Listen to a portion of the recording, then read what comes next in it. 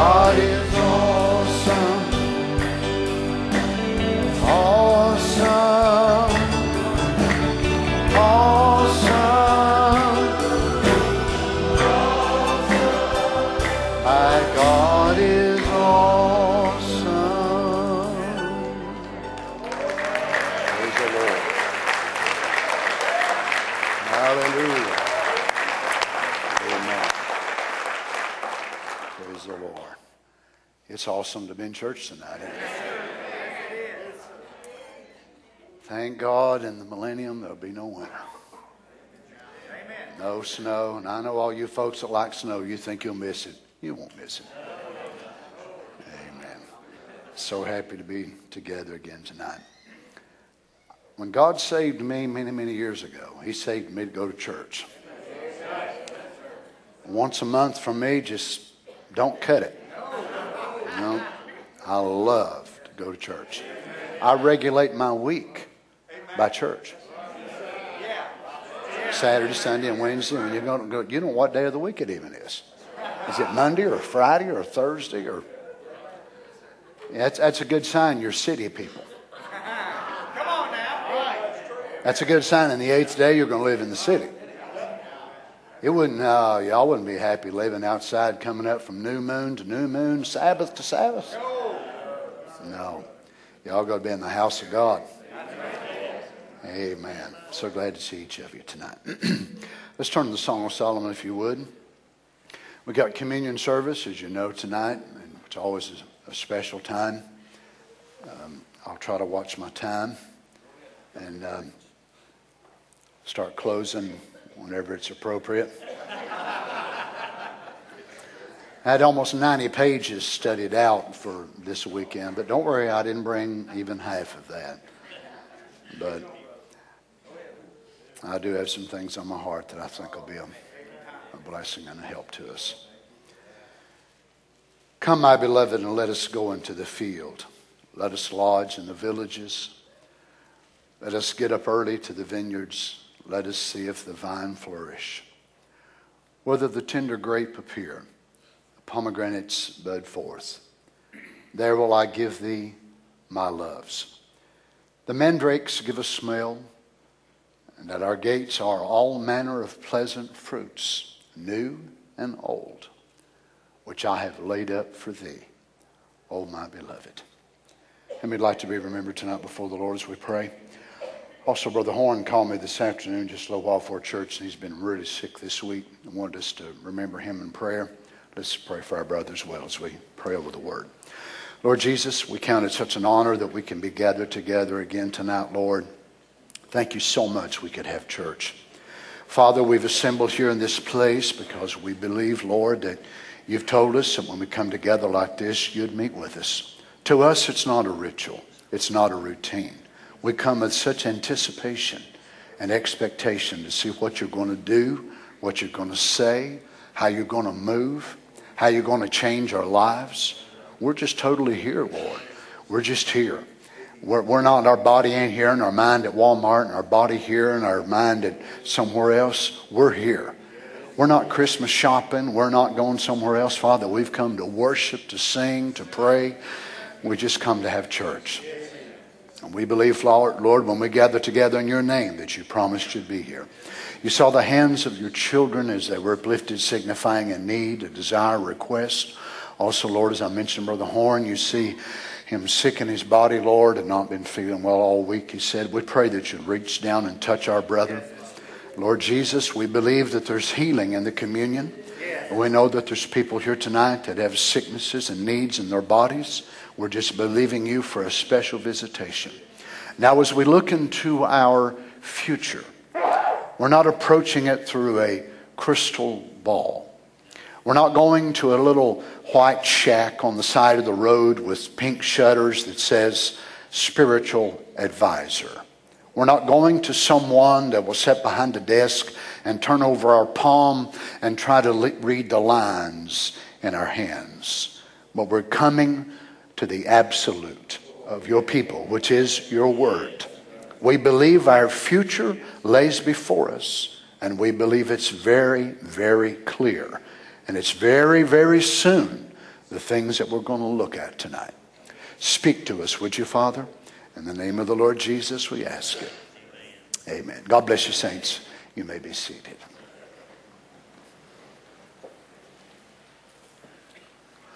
Let's read, if you would, in Daniel chapter 2.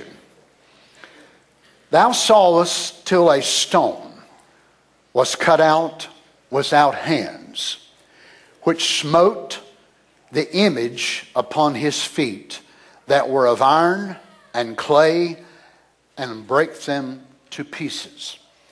This is the dream, of course, of the great king, who had challenged all of his wise men, all of his rulers of spiritual understandings, of those who supposedly could reveal dark sentences, as they called it, the secrets of men's hearts, tell them interpretations of their dreams, be able to make things known to them which are very secret and mysterious. Yet all of the wise men of Babylon were in profound, complete darkness when it come to this king's dream. It seemed as if, though, it was an impossibility. You are to tell a man what he has dreamed. He knows he's dreamed this phenomenal dream. He knows it has some type of significance, but he don't remember it. So maybe you could try to tell him the dream and he wouldn't remember it. No, he'll remember it if you tell him the wrong thing.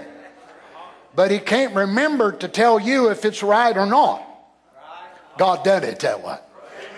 So Daniel, not relying on his own ability, but with prophetic insight. Daniel did not redream the dream, but God showed Daniel the same dream in the form of the fourth dimension in a vision. So Daniel receives the dream in his way of seeing it, which was with his eyes wide open.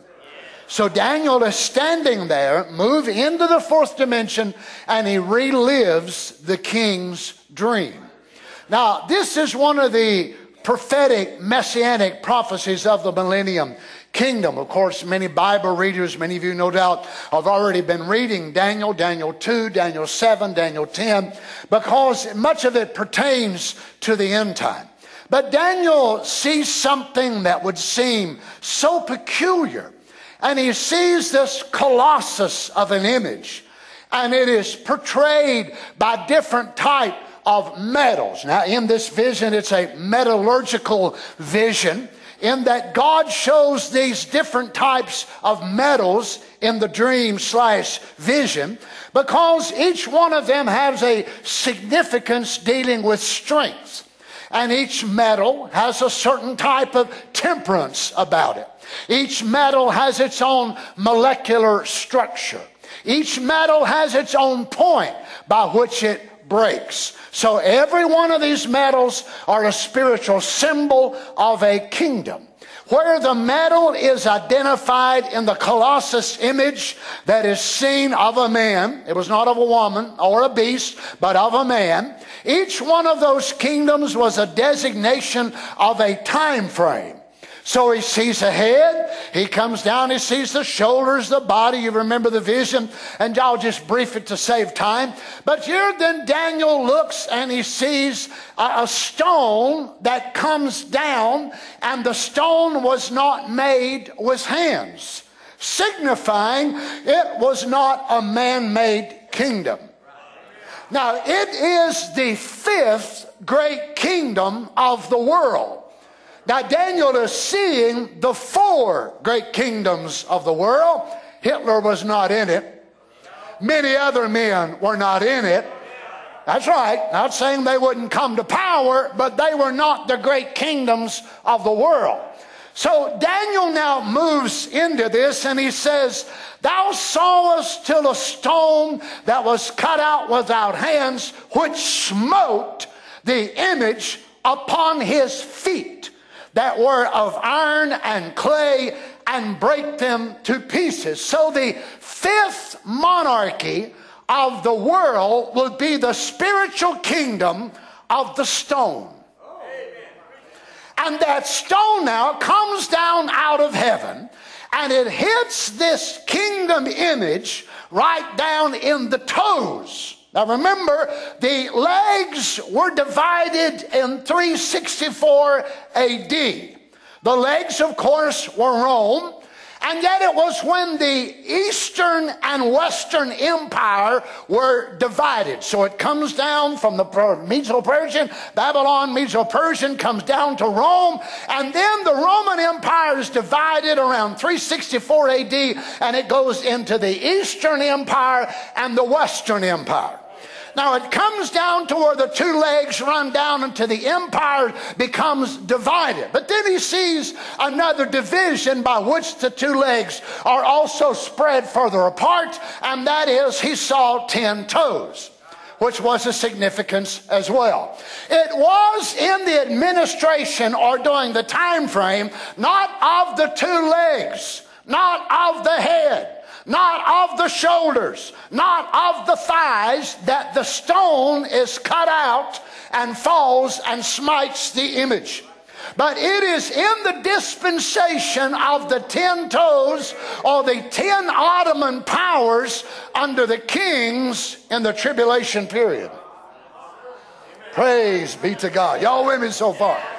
So the fifth monarchy will be the monarchy which should have been the first.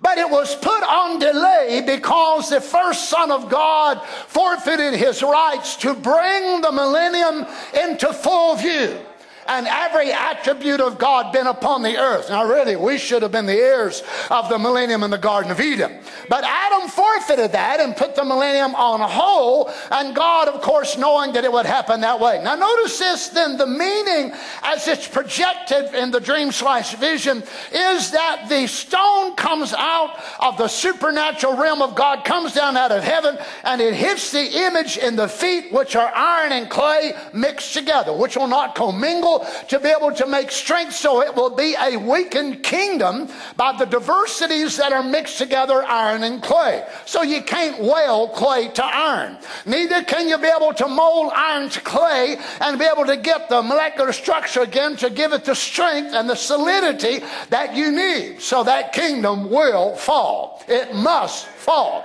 And it will fall in the days of the 10 toes. Now, the 10 toes, no doubt those kings, the Ottoman powers, are alive and on the earth tonight, but they have not yet moved into the reign of their manifestation and will not come into that cycle until the tribulation period. So this rock is not Christianity. This rock is not the gospel of the kingdom being preached by preachers. And if you'll notice, this rock did not hit up on the legs in the Eastern and Western Empire. It did not hit in the days of Paul. It did not hit in the days of Luther. Come on with me now. It did not even hit in the days of Brother Branham. But it hit in the days of the toes, which is during the tribulation period. Amen. Now, had it been the gospel, then the rock would have come down out of heaven. It would have landed upon the earth. Then it would have started growing gradually and took over and annihilated the kingdom. But it did not do that. Actually, the rock come down out of heaven and it hits the toes and it absolutely obliterates that until it becomes dust and powder and blows over the entirety of the earth. So it is not the kingdom of God by Christianity. As I said, it is not Christianity, it is Christ. Amen. Notice what he's doing. He's annihilating the kingdom in the same way he annihilates the power of hell in your life. It is not you and I making up our mind we're going to serve God and we're good people and we do this and that and the other. When the power of God comes in you and looses you from sin, it annihilates sin. Notice in verse 35, then was the iron, the clay, the brass, the silver, the gold broken to pieces together. Now all the remnants of all the rest of the strains of that kingdom. In each monarchy there was a carrying over and a merging together, blending on down. But notice how the image is coming down this way, the very backwards direction by which God builds his. God don't build his from the head down, but from the feet up. Amen. So the kingdom of hell is going down. The kingdom of God is coming up this way. Right. Notice, so they become like chaff of the summer threshing floor, and the wind carried them away. That place was not found for them. And the stone that smote the image became a great mountain and filled the whole earth.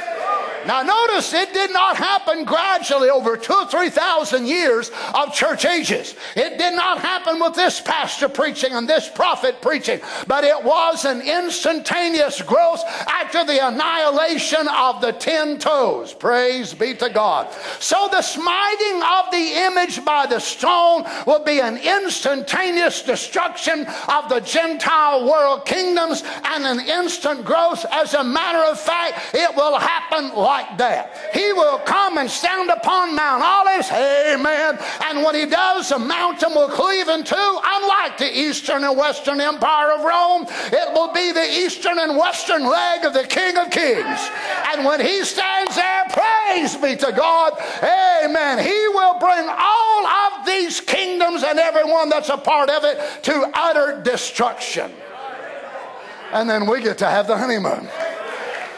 Praise be to God. Now notice, it is a supernatural origin by which this comes from. So the stone, of course, in the Bible, a stone and a mountain always represented a kingdom. So the stone did not come from the earth. It did not come from a certain city or a certain town, but it comes down out of heaven. It hits these earthly kingdoms and annihilates them and grows up, as it were, not by degrees, but instantaneous. So it constantly replaces them. It must annihilate them and be able to destroy them completely. It is not the gospel of God. It is the kingdom of God, but the gospel of God makes preparation for the coming of the kingdom of God. So the stone is sudden, it is destructive. Now I realize folks don't like to talk about God having wraths and God having anger, but he does. I don't want to meet God's wrath myself. I'll tell you one thing, the devil can whoop the fire at everybody, but the devil ain't nothing compared to God.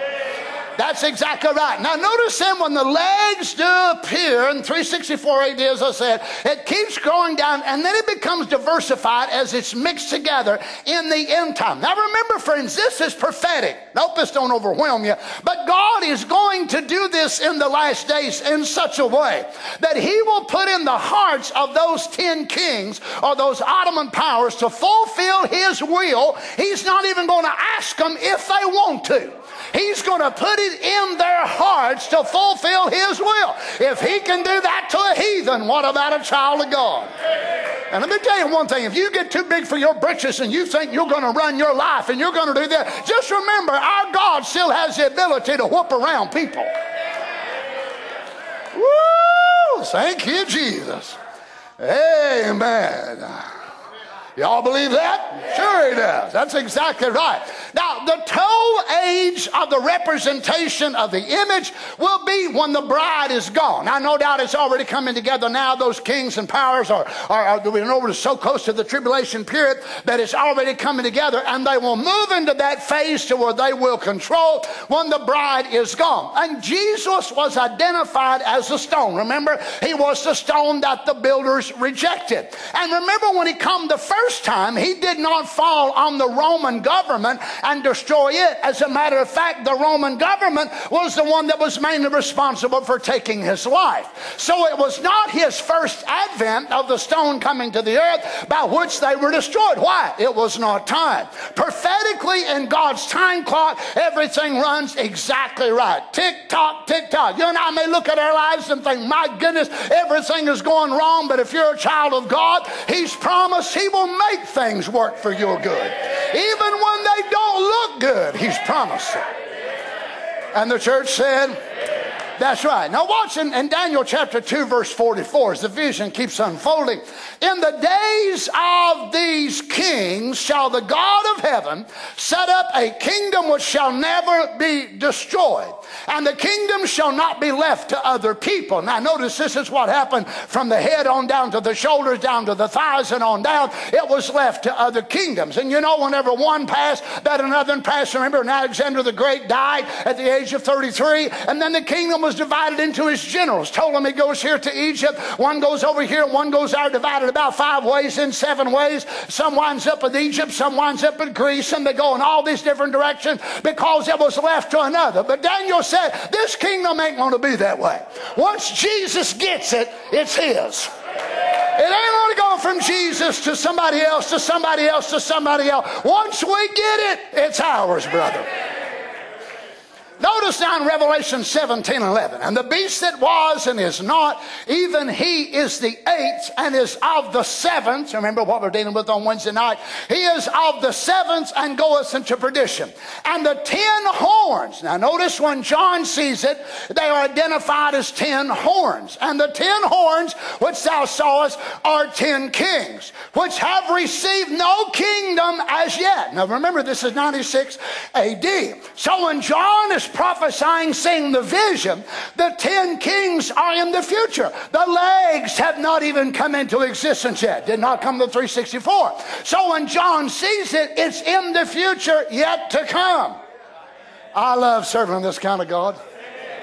Can you imagine seeing a vision thousands of years ago and God be able to identify when we get into the Millennium Temple and show you some of the things that Ezekiel saw, and even the corbels and the architectural design that this man saw by vision when he was sitting back there going in to become a priest himself in the 5th year of his own captivity, and God raises him up into a vision and shows him something that's going to happen almost 5,000 years down the road.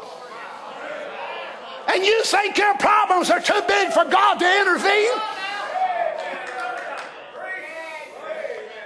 The 10 horns which thou sawest are 10 kings, which have received no kingdom as yet, but receive power as kings, dictators. Power as kings, 1 hour with the beast. Tribulation period. Don't worry, you ain't going to see this unless you miss the rapture. Then you better worry big time. These have one mind and shall give their power and strength unto the beast. These shall make war with the Lamb. Oh, notice now. And the Lamb, not the king, the Lamb. No, wait a minute. I thought the Lamb was humble and shy, and the Lamb, you better read your Bible again. The Lamb shall overcome them, for he is King of kings. Amen. And they which are with him are called and chosen and faithful. That's me. Is that you? Called, chosen, and faithful. Praise be to God.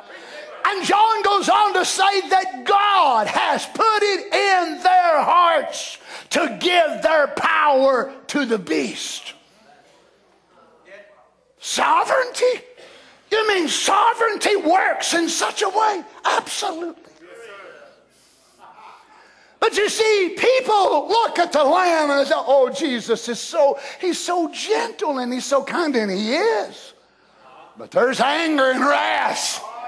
Oh my, how many's had it before? Sure, we all have. Notice in St. John chapter 2 verse 14. And they found in the temple those that sold oxen and sheep and doves, and the changers of money sitting. And when he had made a scourge of small cords, he drove them all out of the temple. You imagine Jesus saying, now y'all are really bothering me because y'all are selling these doves and everything. Now, honestly, I don't believe my daddy would like it. Of course, I want to be politically correct, and I don't want to hurt nobody's feelings. And I don't want to actually say anybody's wrong, but I'm saying maybe somebody here might be wrong. And I don't think it's me.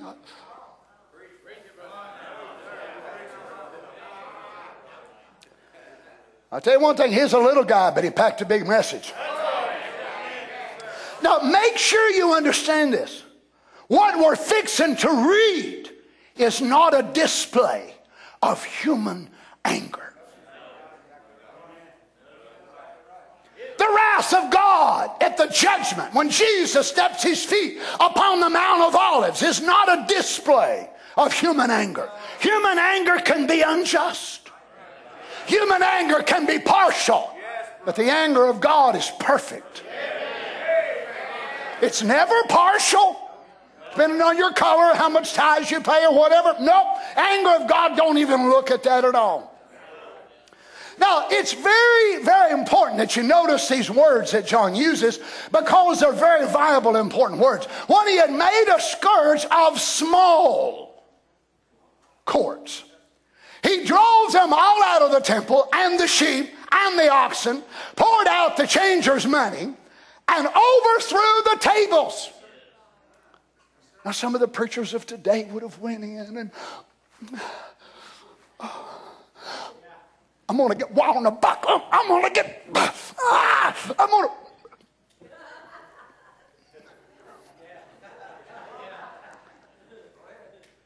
Are y'all okay with that?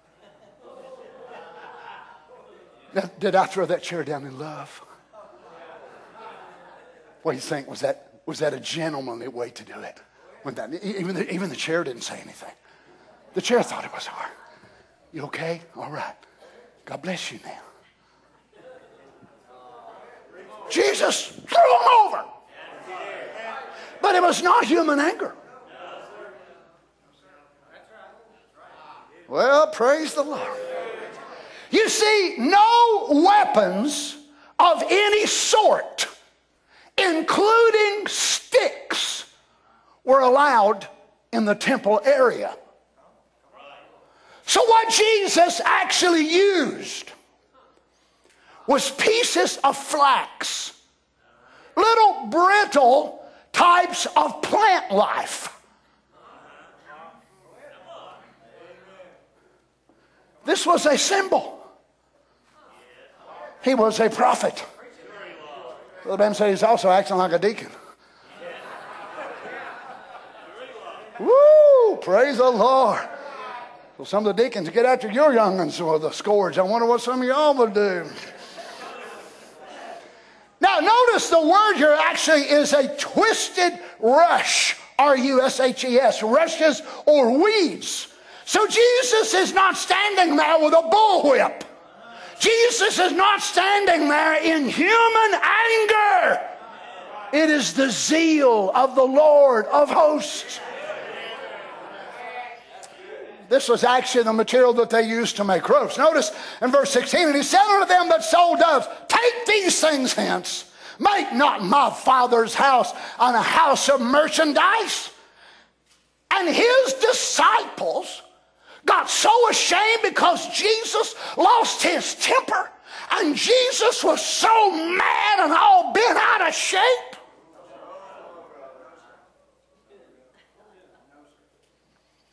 His disciples remembered that it was written, the zeal of thine house hath eaten me up. So here are the eyewitnesses. And the eyewitnesses never said Jesus was mad. Boy, Jesus was all bent out of shape today, wasn't he? Boy, Jesus must have had a bad night. You know what they saw? Scripture fulfilled. They did not see an angry man. Oh, come on, children. They did not see an upset man. They saw God's prophet. They saw a man standing there displaying the Word of God. These were the eyewitnesses. I'll take what they say over a theologian. Fulfilling Psalm 69:9, for the zeal of thine house hath eaten me up, and the reproaches of them that reproach thee are fallen on me. Also Malachi 3:1. Behold, I will send my messenger. He shall prepare the way before me. And the Lord whom you seek shall suddenly come to his temple. And boy, when he showed up quick, didn't he? Even the messenger of the covenant whom you delight in, behold, he comes, saith the Lord of hosts. But who may abide in the day of his coming? And who shall stand when he appears? Peter could say, I did, by the grace of God. For he is like a refiner's fire and like fuller's soap. This is not human anger. This is not human indignation. This is what they needed. Like when you come to the house of God sometimes. I know there's visitors that come in here and hear me preach and other preachers preach and say, he was mad. Our preacher was mad. Even some of your young ones have said it in the past. Brother Donnie's mad. Brother Donnie's mad. No, Brother Donnie ain't mad. I do get mad at the devil. People don't understand it. That the wrath of God, if you're sitting here tonight and you've got sin in your life, you better believe the Holy Ghost gets upset about it. And he may express that through a gift of God. And you're sitting there thinking, oh my goodness. And boy, there's something about that anger that reaches right down in and grabs a hold of you. And you think it's me.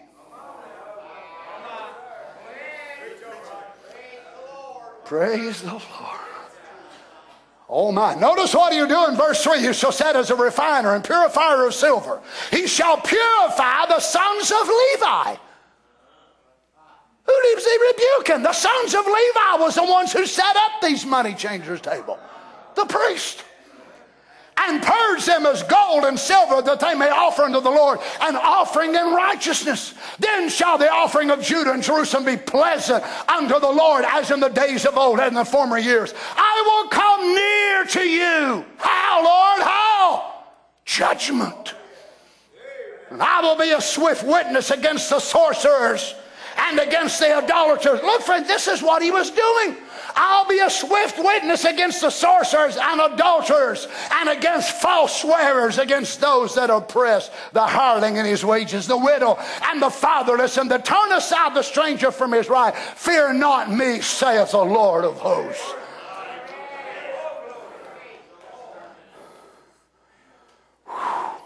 Do you realize it was so bad that after Jesus did this at the beginning of his ministry, he had to cleanse it again before he gets ready to be crucified? Matthew 21:12. And Jesus went into the temple of God and cast out all them that sold and bought in the temple, and overthrew the tables of the money changers and the seats of them that sold doves. Again, filled with holy zeal, not human anger. Now, Brother Donnie, you're not saying God gets mad. Won't you ask Moses when you see him? God got so mad at Moses one day, the Bible says he sought him in the end to kill him. God was looking for him and said, buddy, your day's come. This is the end of it. I've had enough of you. But his wife, thank God for her, at least at that time anyway. Is that right? His wife was the very one who saved his hide. She circumcised her son and cast the foreskin before him and said, you are a bloody husband unto me. Why? Because God was looking for him to kill him. Well, I don't mind telling you, hope you understand this. God was looking for me one day. And I'll tell you one thing, I'm so glad when me and God met, I come to an understanding and a reasoning that God, I've got to let God do it. God's wanting to, God's asking to, and God's waiting for one thing. Do what, Brother Donnie? Kill me. God had to kill that nature of mine. God said, Donnie, I'm looking for you. The day's come. You got to die. I didn't want to die like you didn't want to die. But eventually I realized in order to be born again, I got to die. That old nature's got to die in order for me to be remarried to another nature. And God killed it on the altar, and the judgment of God annihilated my sin nature. Never to have a resurrection. Praise be to God. Friends, this is why folks backslide. They've never had that nature killed.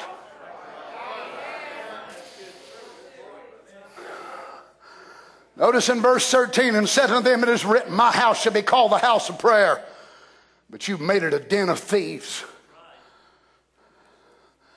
But after you got the thieves cleared out, the blind and the lame came unto him in the temple, and he healed them. So once it got rid of the thieves, and healing could come in. Surely you don't believe God would anoint a man in human anger. That God's going to anoint a man in human anger and God's going to put his approval on that? Of course not. That was not human anger. It was the wrath of the Lamb. Now, I know that's a side that folks don't want to hear, but don't you notice in Revelation 6:12, I beheld when he had opened the sixth seal, and lo, there was a great earthquake, and the sun became black as sackcloth of hair, and the moon became as blood, and the stars of heaven fell into the earth, even as a fig tree casteth her untimely figs when she's shaken of a mighty wind. And the heaven departed as a scroll when it is rolled together, and every mountain and every island were moved out of their places. Thank God the bride won't be here when this takes place. This is the sixth seal in reality. And the kings of the earth, and the great men, and the rich men, and the chief captains, all the Hollywood stars, all the presidents, all the big people. Notice, he don't say the paupers and the poor and the nobodies. The celebrities, the rich, the famous. Every bondman, every free man, what did they do? Hid themselves in the dens and in the rocks of the mountains, and said to the mountains and the rocks, fall on us, hide us from the face of him that sitteth on the throne, and from what? The Lamb has wrath. Aren't you glad you won't meet him this way?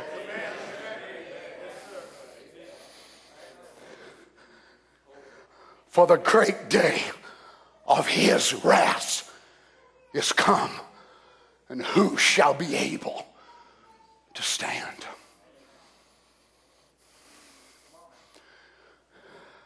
How can God justly allow the Pacific Plate to line herself around the ring of fire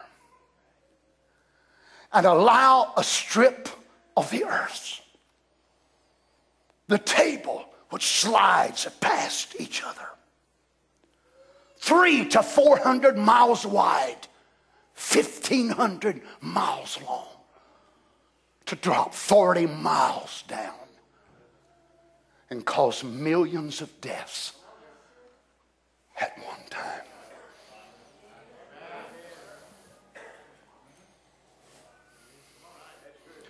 That's what awaits our nation.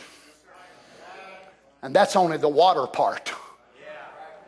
Then in the vision he turned and he saw the rest of what was left totally annihilated. By what? Not water, fire. So even the earth is going to get water and fire. And you're going to get it one way or the other. I'm going to get mine now. Water baptism, washing of the water with the word, fire of the Holy Ghost, cleanse me from the evil. Let me get mine now.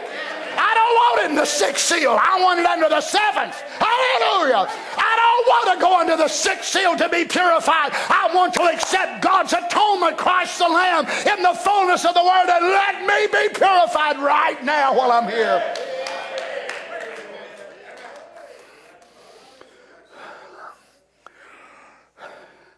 You see, when Jesus comes to usher in his kingdom, I've been saying, I was thinking about kind of setting up a millennium on the earth, but I don't want to come in and, cause any problems.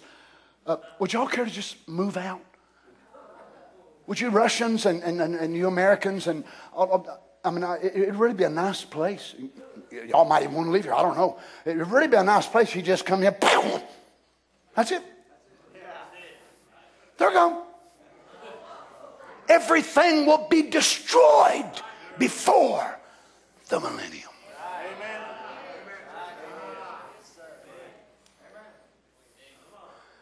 And all of a sudden, out of the dust of the earth will come created human beings who never had the chance to hear the truth.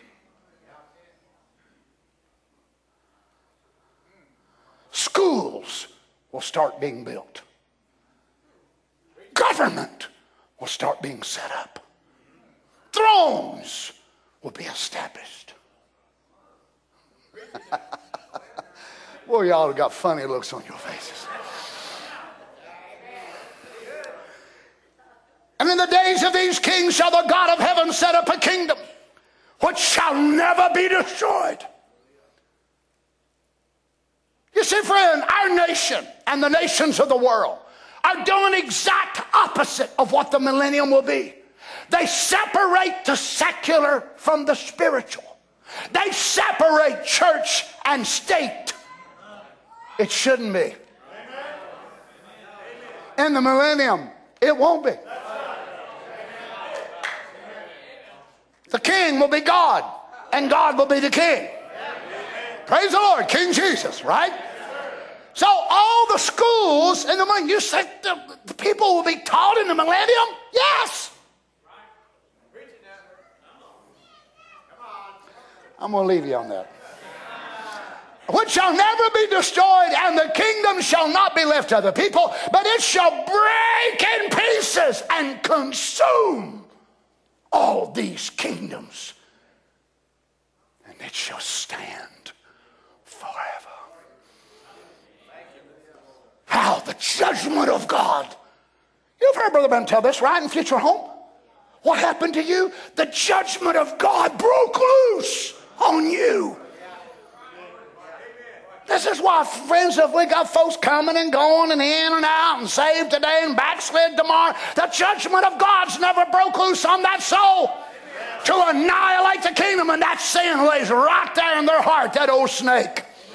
It can lay there for 6 months, it can lay there for 6 years, it can lay there for 60 years, but if it's there, it will manifest itself. But if God destroys it, then the root of the mountain kingdom starts erupting in your soul. And the nature of the heavenly king takes over where the serpent nature was.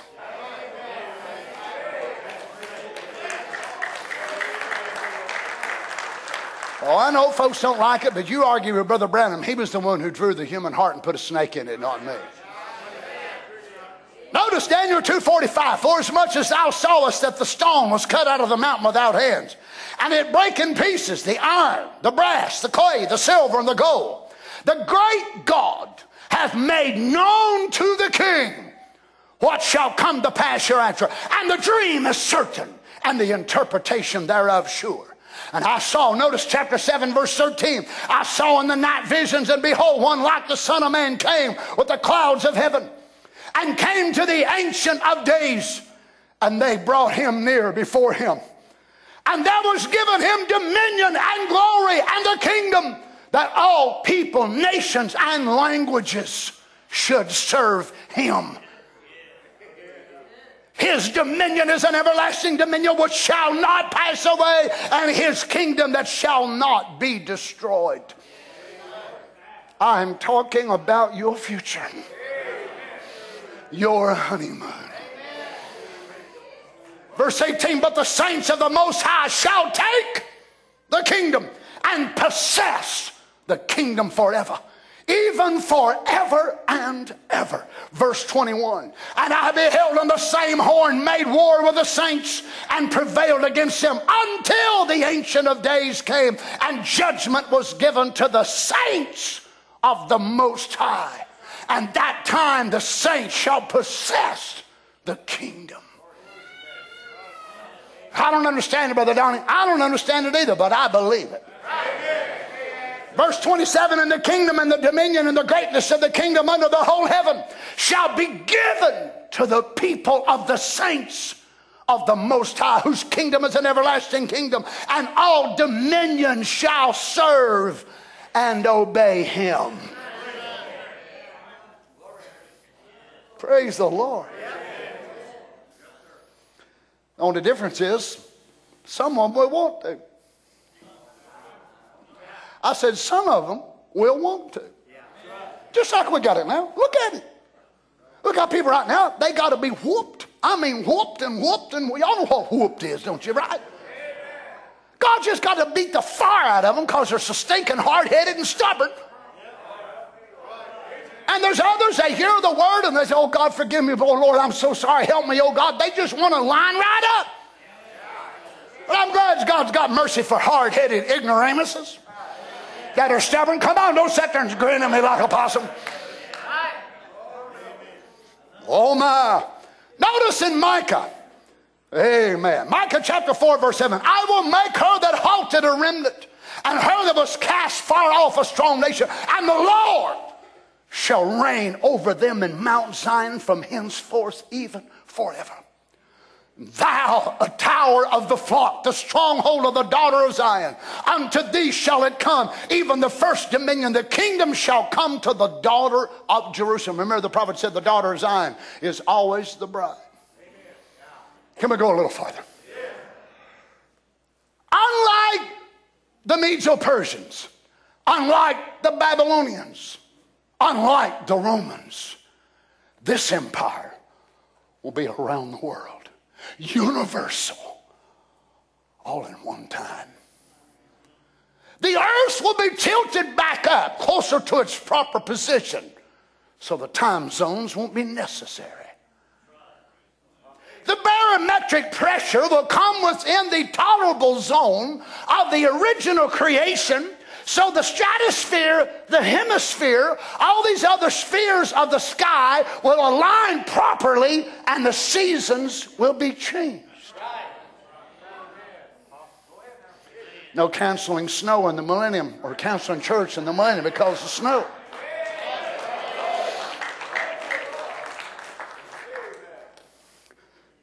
Micah 4:1. But in the last days it shall come to pass that the mountain of the house of the Lord shall be established in the top of the mountains, and it shall be exalted above the hills, and people shall flow into it. And many nations shall come and say, come, let us go up to the mountain of the Lord, and to the house of the God of Jacob, and he will schools.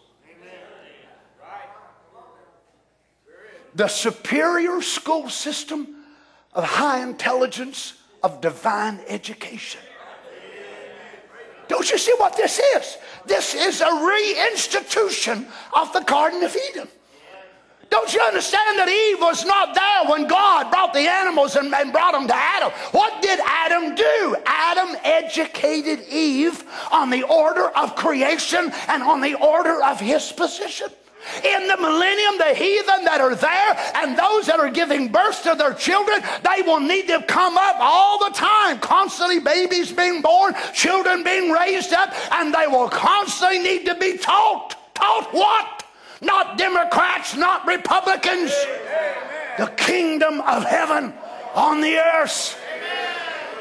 Amen. As I said, every school will be a Bible school.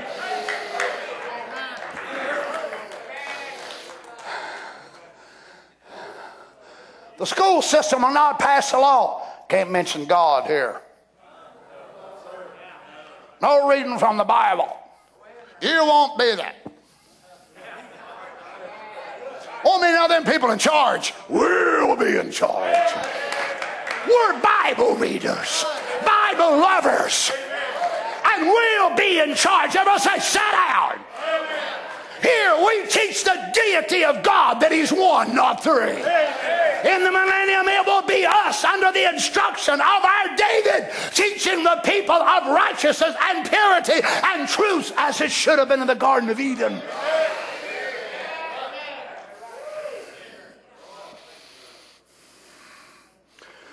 Oh, I wish it could start tomorrow.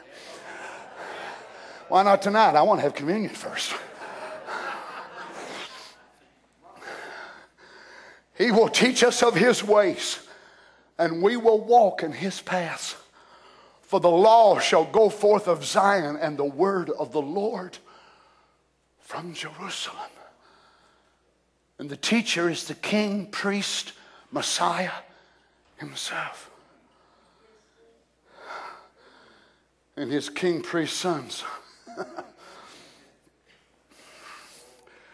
It will be a peaceful kingdom. Nobody will ever get up in the morning, for those who sleep, those who are still in natural bodies. They'll never get up with a headache or having a bad dream. Your neighbor that live right over next to you will never crowd your boundary against your fence and say, hey, get your stuff off of my property. All neighbors will be good neighbors. And if there's any in-laws, they'll be good. However, you're talking about a miracle. Whoa. There are no outlaws.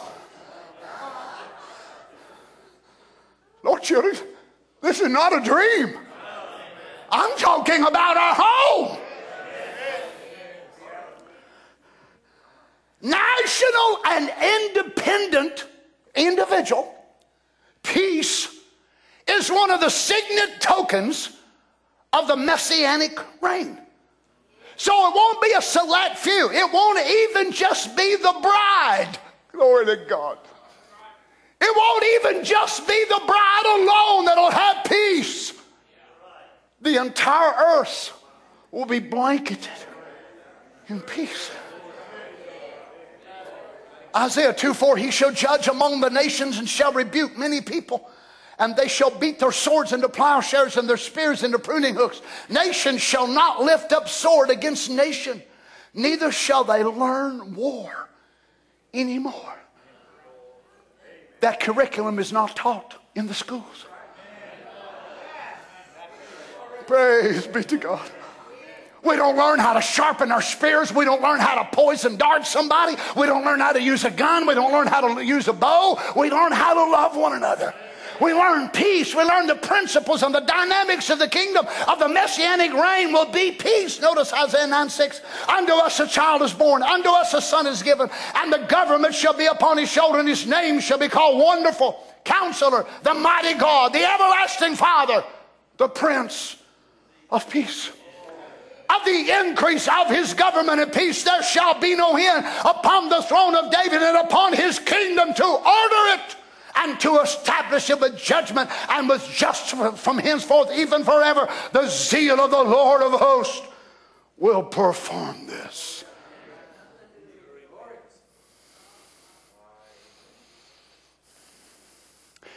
You see, one of the ways why this is going to be so possible is because the culprit who causes so much distress and trouble and discord is going to be gone. Notice Isaiah 14:7. Now, if you ever notice this or not, they tie it together. Now, remember, scriptures can have compound meanings and double applications. The whole earth is at rest and is quiet. They break forth into singing. Yea, the fir trees rejoice at thee, and the cedars of Lebanon saying, since thou art laid down, no feller is come up against us. Hell from beneath is moved for thee to meet thee at thy coming. It stirreth up the dead for thee, even all the chief ones of the earth. It is raised up from their thrones all the kings of the nations, and they shall speak and say unto thee, art thou also become weak as we? You know who they're talking to? The devil.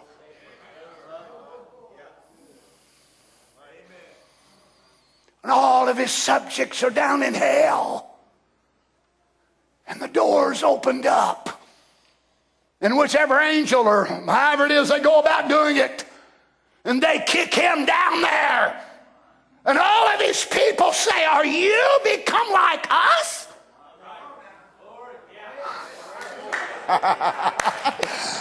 Are you weak? You throwed us here now. How did you get here? Because the strong man of the house has arrived on the earth. Hallelujah! King Jesus is on the earth.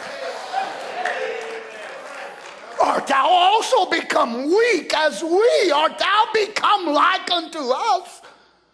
Thy pomp is brought down to the grave, and the noise of thy viols. And the word viol here is musical instruments. Satan put up his guitars. He ain't too happy about this, buddy. Oh yeah, remember he was in charge of the music department of heaven, but he ain't singing no happy songs now. He's thrown down at his own prison house and he's locked. Right now he can come and go. He can go down to the regions of the lost. He can go to heaven. He can go before the throne of God. He can be in your bedroom, be in my bedroom. Come on, saints. But now he's held against his will. I don't want to be. I don't like this. Well, suit yourself, devil. You're the one who led yourself to such a place.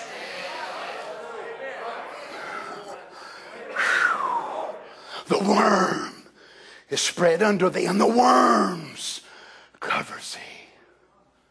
Verse 12. How art thou fallen from heaven, O Lucifer?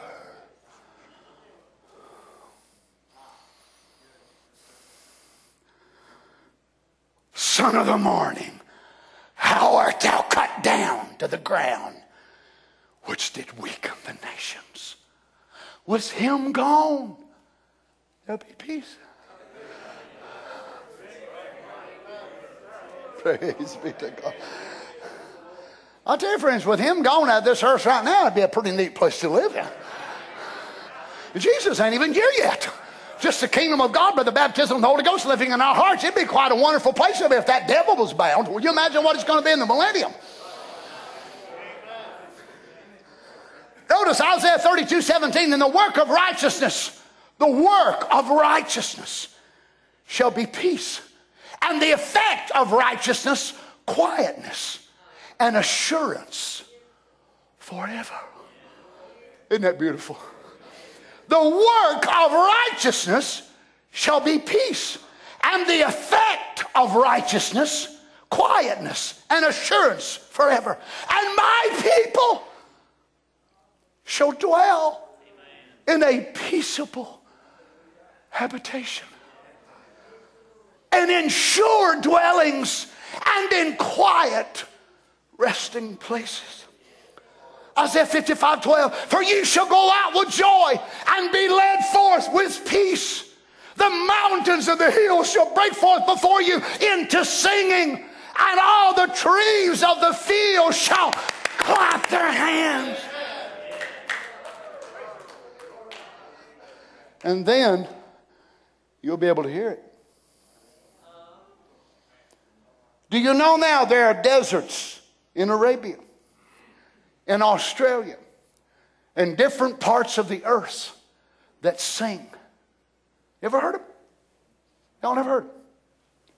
People go in and record the sounds of the deserts as they and then the wind will change and blow the dunes, and they'll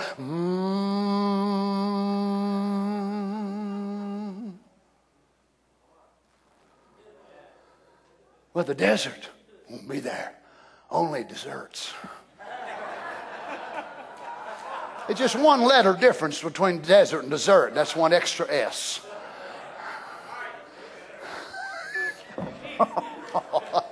Boy, that's good, wasn't it? Man, I can taste it now. Let's hurry. Notice, the mountains and the hills shall break forth from before into singing. And all the trees of the field shall clap their hands. And instead of the thorn shall come up the fir tree. And instead of the briar shall come up the myrtle tree. And it shall be to the Lord for a name. For a name. For an everlasting sign. When the thorns are gone, it means Calvary was a success. Do you understand? When the thorny stage of your humanity is finally gone, hallelujah, you are finally arrived, my brother. What? It will be sticky and bother you as long as you live. That's your humanity that is not yet redeemed. But the thorny part of your humanity is magnetized to the power of God. You will lose them thorns. Amen. Hallelujah. Hallelujah. And one day the earth, when it begins to break forth, the thorns, the briars, the thistles, it'll all be gone.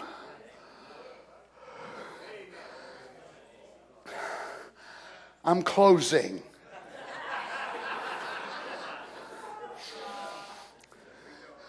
I knew that statement ruined me the other night when I said it. As soon as I said it, I knew I ruined. Instead of the thorn shall come up the fir tree. Instead of the briar shall come up the myrtle tree. And it shall be to the Lord for a name, for an everlasting sign that shall not be cut off. Isaiah 60:18. Violence shall no more be heard in thy land. Wasting nor destruction within thy borders. Praise God. But thou shalt call thy walls salvation, and thy gates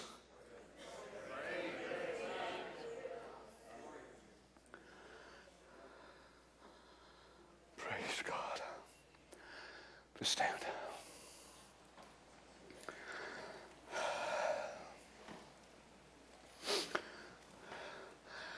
I realize we get greatly criticized for what we believe and what we preach.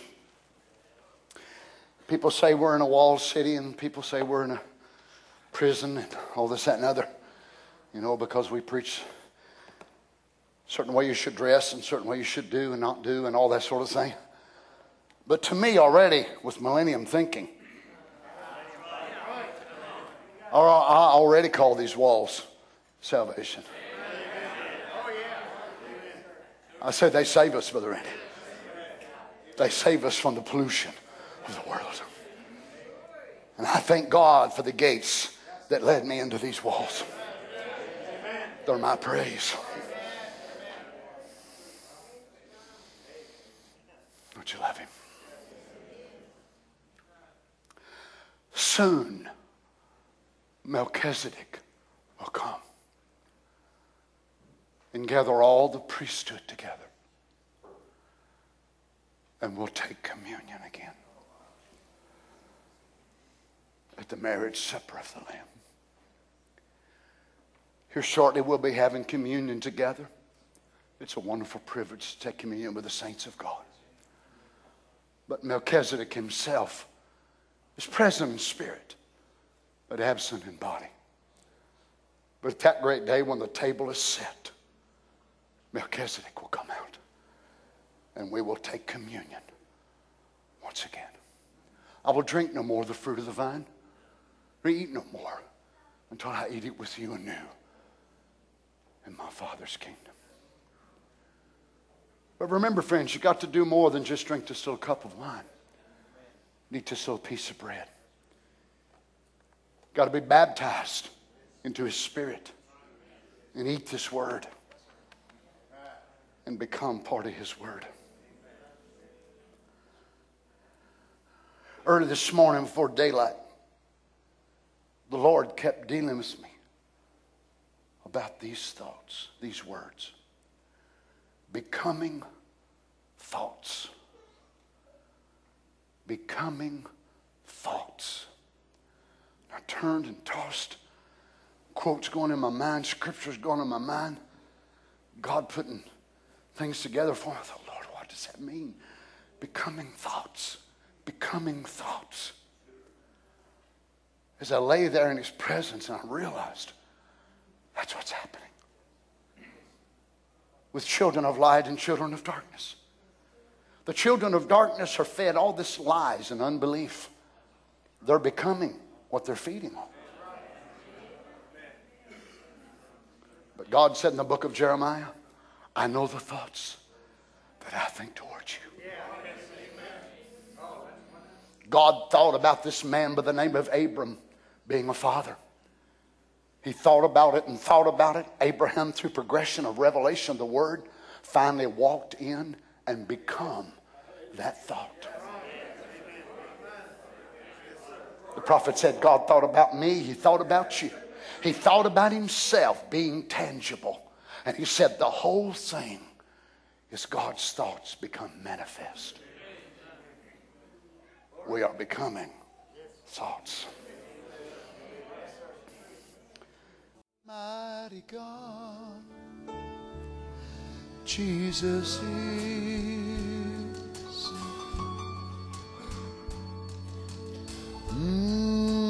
What a mighty God I know He is.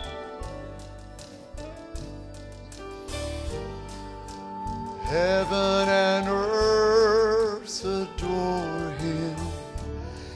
His people bow before Him. What a mighty God Jesus is.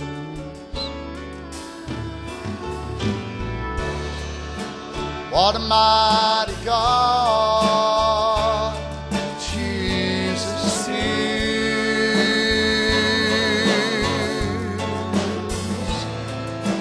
What a mighty God Jesus is.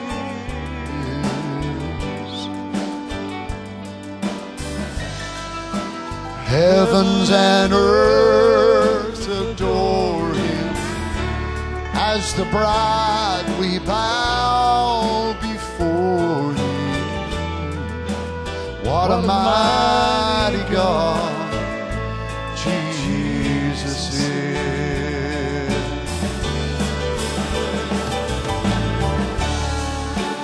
What a mighty God. Hallelujah. Jesus is. Oh, Jesus, you are. Oh, what a mighty God, my Jesus is. Hallelujah, Lord God. Heavens and earth Adore Him. we adore You, Lord. We We love worship You. to bow before Yes, we do, Lord Him God. and tell this world what a mighty God Jesus is.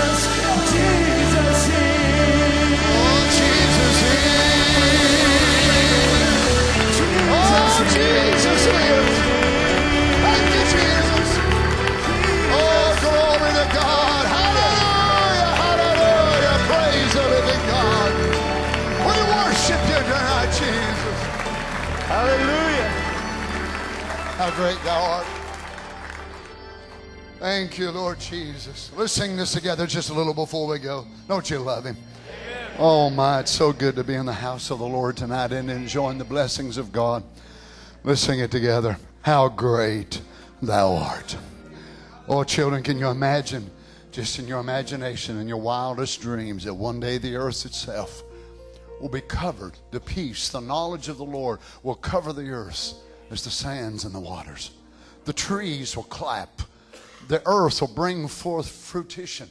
Oh my, how it'll bloom and blossom and bloom and blossom. It'll explode. The sun will be 7 times hotter and brighter than it is now, brighter. And the moon will be as bright as the sun. Got to have good eyes to take that. Well, you ought to have them eyes. You're living in a 7-fold manifestation when the seals has been revealed. How great he is. Let's sing it together. Then sings my soul, my Savior God, to thee. Let's worship him together. How great you are, Jesus. How great thou art. Then sings my soul, my Savior God, to thee. How great thou art. How great thou art. Oh Lord my God. Oh Lord my God. When I in awesome wonder consider all the worlds, not world, but worlds. Listen now. I see the stars, trillions, sextillion of them. The rolling thunders, thy power throughout the universe display. Then what? Then sings my soul, my Savior God, to thee.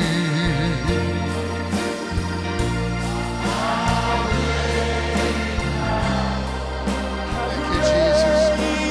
Thank you, Jesus.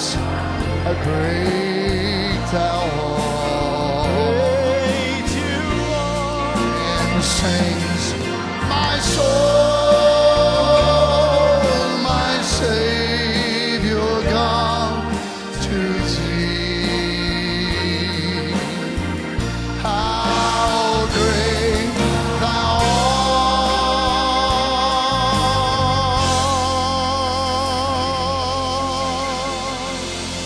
How great.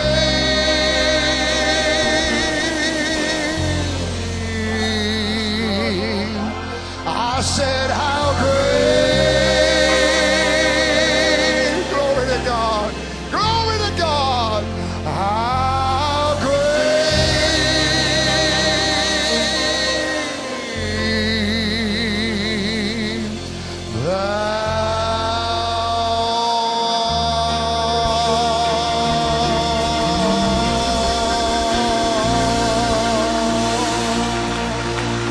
Blessed be the Lord.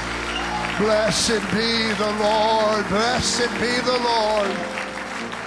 Thank you, Jesus. Thank you, Jesus. Praise be to God. Oh, Father, thank you so much for your grace to us tonight.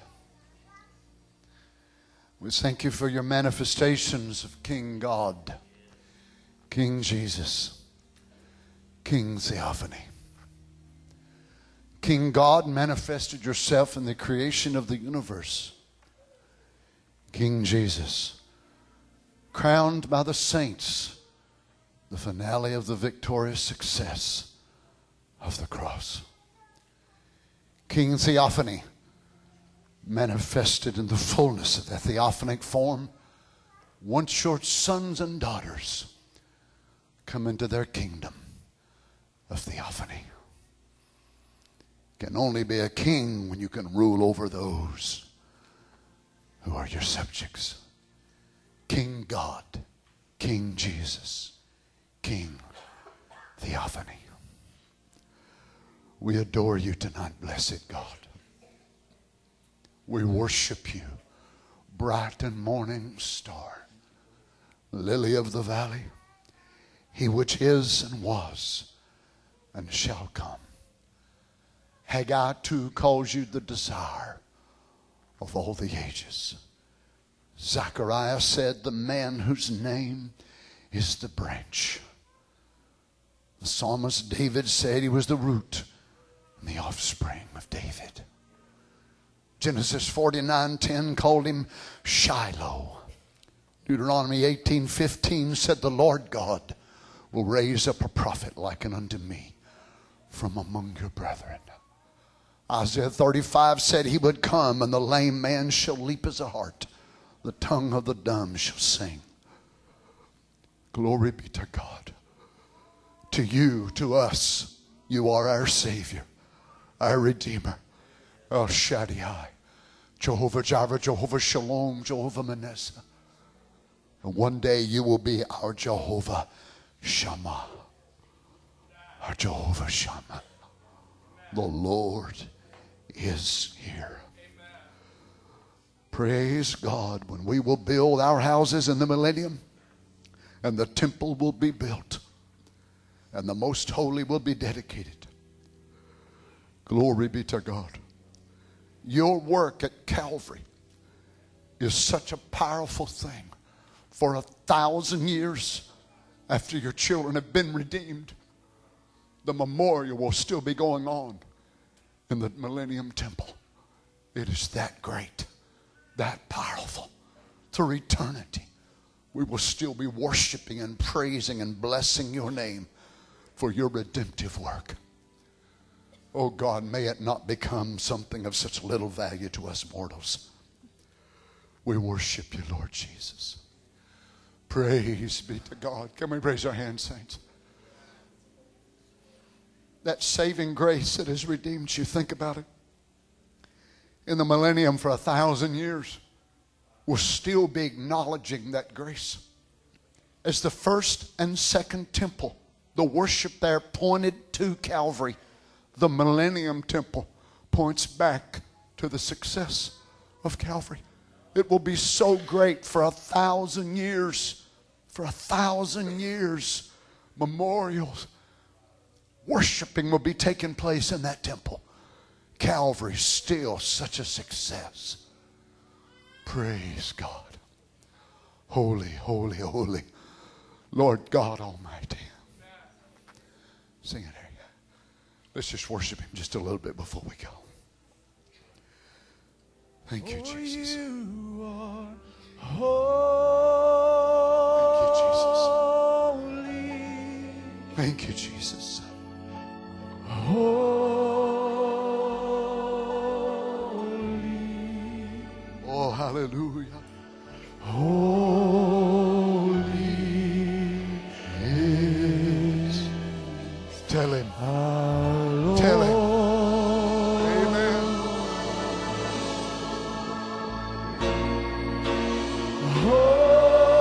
Holy, holy, holy, Lord God Almighty, which is and was and is to come. Thank you, Jesus. Holy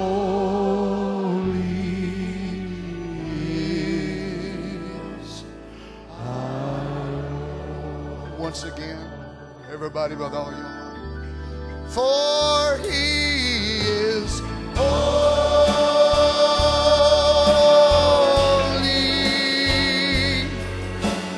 holy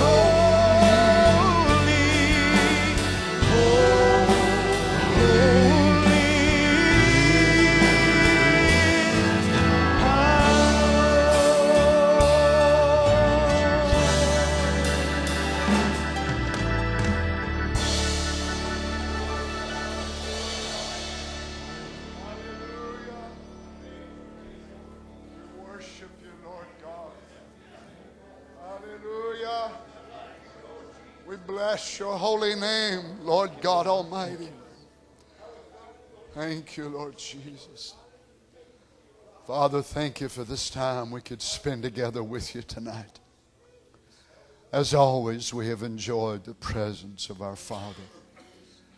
Thank you for the food that you gave us to eat, the spiritual sustenance to give us strength for our journey, to brighten our hopes of tomorrow, to encourage us, Lord, when we face the difficulties of life. Thank you for your presence that so engulfs us and lets us know that there's coming a day that will never be dismissed from your presence. We'll always get to live in the presence of the King. Go with us now, Lord. Bring us back in the morning, if it be pleasing to you. We look for another great time around your table. How we long, Lord, for these great events to happen. The world is sick, suffering. Satan has had his way. This is what he's brought it to. Man killing children, man killing each other, man inventing all kinds of weapons to basically annihilate himself. This is what he's done. Oh, but when you get your way, the trees will clap their hands. They'll sing, the hills will sing, and the showers of blessings will come down from the mountains. The deserts will bloom like a rose. The river will come out from under the temple of God. It will divide and separate in two ways. One go toward the Mediterranean, the other go toward the Dead Sea. And the Dead Sea will come alive from the water from the house of God. Because that's what happened to us. The water from the Word of God, the house of God, come into us in our Dead Sea lives, and we come alive. Thank you, Lord. Go with us now, Father. We love you so much. We appreciate you, Jesus. It's in your holy name we ask it. Amen. God bless you, saints. Let us sing it together as we go. Service in the morning. Trust you enjoyed our gathering together tonight around the Word of God. Amen. Praise the Lord. Amen. Let's sing it together as we dismiss. God be with you. Remember service tomorrow and then the Christmas program tomorrow afternoon. We love you and appreciate you so much. For he is holy,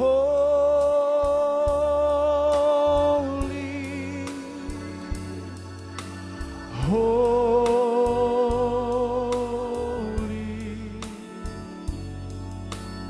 holy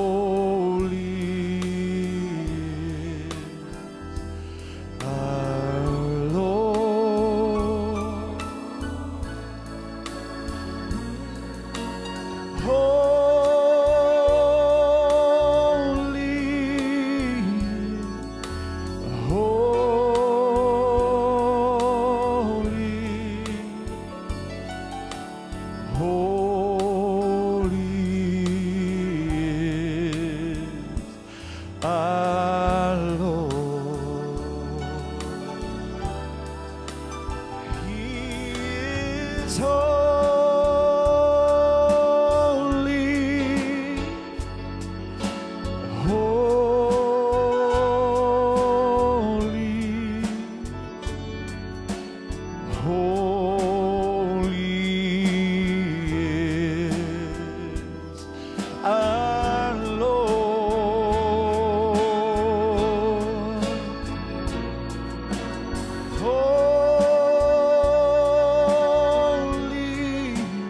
Jesus is holy.